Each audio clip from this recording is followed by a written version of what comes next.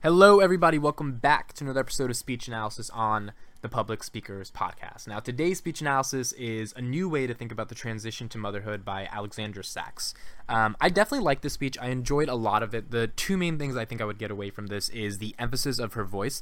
I think this is just a really, really good speech where Alexandra emphasizes her voice in certain areas for the points that she's actually talking about, and you can feel the passion and energy through her voice. Now, that may be sort of like a cliche thing that public speakers do, but it doesn't really translate in a lot of public speeches. A lot of speakers just don't use their voice enough or their vocal delivery enough to really get the emphasis or the passion or the energy shown through an audience or through their voice to an audience. So I think that was a big thing here. And second is the actual content. I think the content of this was very unique. When she's talking about a new way to think about the transition to motherhood, it's really about comparing how a body is changing because there's literally another human being created inside of you, and that's similar to puberty. That's similar to just the transition from adolescence to adulthood. So a lot of the analogies and examples she's drawing to create a cohesive argument that makes sense, that can actually impact a lot of people in the audience that can sympathize with that, because everyone has gone through things like puberty. I think is a really good sort of universal trait that she brings to be able to make her argument. So I definitely enjoyed the speech. I hope you guys get something out of this analysis and you enjoy. Without further ado, let's get into the talk. Do you remember a time when you felt hormonal and moody? Your skin was breaking out, your body was growing in strange places and very fast. And at the same time, people were expecting you to be grown up in this new way. Teenagers, right? Well, these same changes happen to a woman when she's having a baby. And we know that it's normal for teenagers to feel all over the place. So why don't we talk about pregnancy in the same way? There are entire textbooks written about the developmental arc of adolescence, and we don't even have a word to describe the transition to motherhood. Cool. So let's talk a little bit about this introduction. I think it was good. I think the beginning is a visualization sort of an experience that most people, well, everyone has to go through, which is the transition into adolescence, the whole puberty phase. So that experience is now being correlated with the pregnancy transition in terms of it's a similar transition just because hormones and things are changing, but there's so much attention towards one, but not enough attention to the other. So far, there's already an introduction that's captivating the audience because it's a universal experience. So she's doing a play on universalism that everyone in the audience can relate to, which is the transition through puberty. And now she's setting up the problem in the speech, which you have to do because it's a short speech, so you're getting in the problem immediately, which is that pregnancy is not thought of as normal, or the hormonal imbalances are not thought of as normal, but it's the same sort of transition, like with puberty, also with motherhood, especially because there's a kid growing inside of you. So let's see where the speech goes from here. We need one. I'm a psychiatrist who works with pregnant and postpartum women, a reproductive psychiatrist. And in the decade that I've been working in this field, I've noticed a pattern. It goes something like this. A woman calls me up. She's just had a baby, and she's concerned. She says, "I'm not good at this. I'm not enjoying this. Do I have postpartum depression?" So I go through the symptoms of that diagnosis, and it's clear to me that she's not clinically depressed, and I tell her that. But she isn't reassured. It isn't supposed to feel like this, she insists. So I say, "Okay, what did you expect it to feel like?" She says, "I thought motherhood would make me feel whole and happy. I thought my instincts would naturally tell me what to do. I thought I'd always want to put the baby first." This is an unrealistic expectation of what the transition to motherhood feels like. And it wasn't just her. I was getting calls with questions like this from hundreds of women, all concerned that something was wrong because they couldn't measure up. And I didn't know how to help them because telling them that they weren't sick wasn't making them feel better. I wanted to find a way to normalize this transition, to explain that discomfort is not always the same thing as disease. So I set out to learn more about the psychology of motherhood. But there actually wasn't much in the medical textbooks because doctors mostly write about disease. So I turned to anthropology. And it took me 2 years, but in an out-of-print essay written in 1973 by Dana Raphael, I finally found a helpful way to frame this conversation. So this is pretty important, right? Because originally Alexandra described in the beginning the problem that there was not enough literature or not even enough emphasis on the the feelings of pregnancy and the transition from just a woman to like a mother.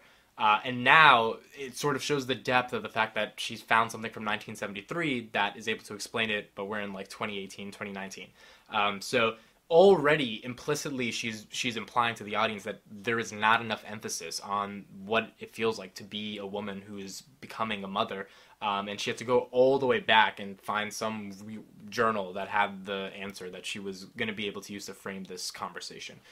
So that in and of itself is using an example and allowing the implicit details of the example to speak volumes for the message you're trying to say without having to say, look, guys, I had to go all the way to 1973. Just kind of just implying that, and then the audience is going to be impacted based upon the implication of that example in general. So let's see what the new debate looks like based upon this journal from the 70s. Matrescence. It's not a coincidence that matrescence sounds like adolescence. Both are times when body morphing and hormone shifting lead to an upheaval in how a person feels emotionally and how they fit into the world. And like adolescence, matrescence is not a disease. But since it's not in the medical vocabulary, since doctors aren't educating people about it, it's being confused with a more serious condition called postpartum depression. I've been building on the anthropology literature and have been talking about matrescence with my patients using a concept called the push and pull. Here's the pull part.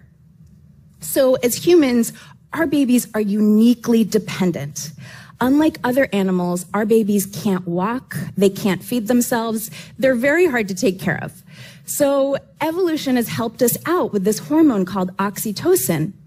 It's released around childbirth and also during skin-to-skin touch. So it rises even if you didn't give birth to the baby. Oxytocin helps a human mother's brain zoom in, pulling her attention in so that the baby is now at the center of her world. But at the same time, her mind is pushing away because she remembers there are all these other parts to her identity.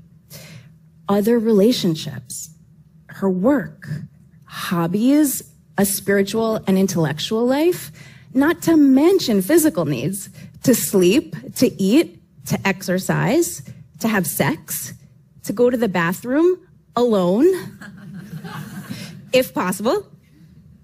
This is the emotional tug of war of matrescence. This is the tension the women calling me were feeling. It's why they thought they were sick. If women understood the natural progression of matrescence, if they knew that most people found it hard to live inside this push and pull, if they knew that under these circumstances, ambivalence was normal and nothing to be ashamed of, they would feel less alone, they would feel less stigmatized, and I think it would even reduce rates of postpartum depression. I'd love to study that one day. I'm a believer in talk therapy, so if we're going to change the way our culture understands this transition to motherhood, women need to be talking to each other, not just me. So mothers, talk about your matrescence with other mothers, with your friends, and if you have one, with your partner, so that they can understand their own transition and better support you. But it's not just about protecting your relationship. When you preserve a separate part of your identity, you're also leaving room for your child to develop their own. When a baby is born, so is a mother, each unsteady in their own way. Matrescence is profound, but it's also hard, and that's what makes it human. Thank you. Okay, that was a pretty good speech. A new way to think about the transition to motherhood by Alexandra Sacks. So I like the speech. Again, it's short, 6 minutes, so she had to get a lot of information packed in there. I think the transition of examples and the sort of like psychological framework for why those examples are relevant in a world in which matrescence is a real thing was important. And I also think that its comparison to adolescence and the ability to change from the transition from kid to teenager to ultimately adult is a good comparison that she ultimately did. I think that comparison is effective because without the comparison of like going through puberty, the naturalness or the universalism that all people experience that aren't mothers might not have been relatable enough if she was only talking about the transition to motherhood. So that's when comparisons can become really effective, especially if the comparison that is has some type of universal trait to it. Because then everyone in the audience, if they can't relate to B, they can at least relate to A, and because they can relate to A, they'll have some ability to sympathize with B, which will get them more in tune with their talk, will help them understand the examples a little bit better, and it'll just form a more cohesive way to get an audience to interact with the message you're trying to present. So in terms of the theme of the speech, which is a new way to think about the transition of motherhood, I think it's kind of just like when you're a mother, it's not going to be perfect. It's not going to be natural. It's not going to be amazing. But that doesn't mean you're necessarily depressed. That just means that you're going through something that's natural, which is like puberty, where your voice is changing, or you have these weird hormones, or you're like annoying to your parents or whatever. It's like that's natural because that's what most people go through because that's how our bodies develop. So yeah, overall, I thought this was a really good speech. From a public speaking perspective, I think the emphasis of her voice was really good in certain moments, and it was just like a voice that got people to care, that got people to listen, and got the examples to flow really well, along with the emphasis for why those examples were important. And I think the pausing was also pretty effective in certain areas that sat with the audience to internalize things. So yeah, that was a new way to think about the transition of motherhood. Leave a speech in the comments that you would like me to review, and hopefully it'll make this channel. I'll see you guys on the next episode of Speech Analysis.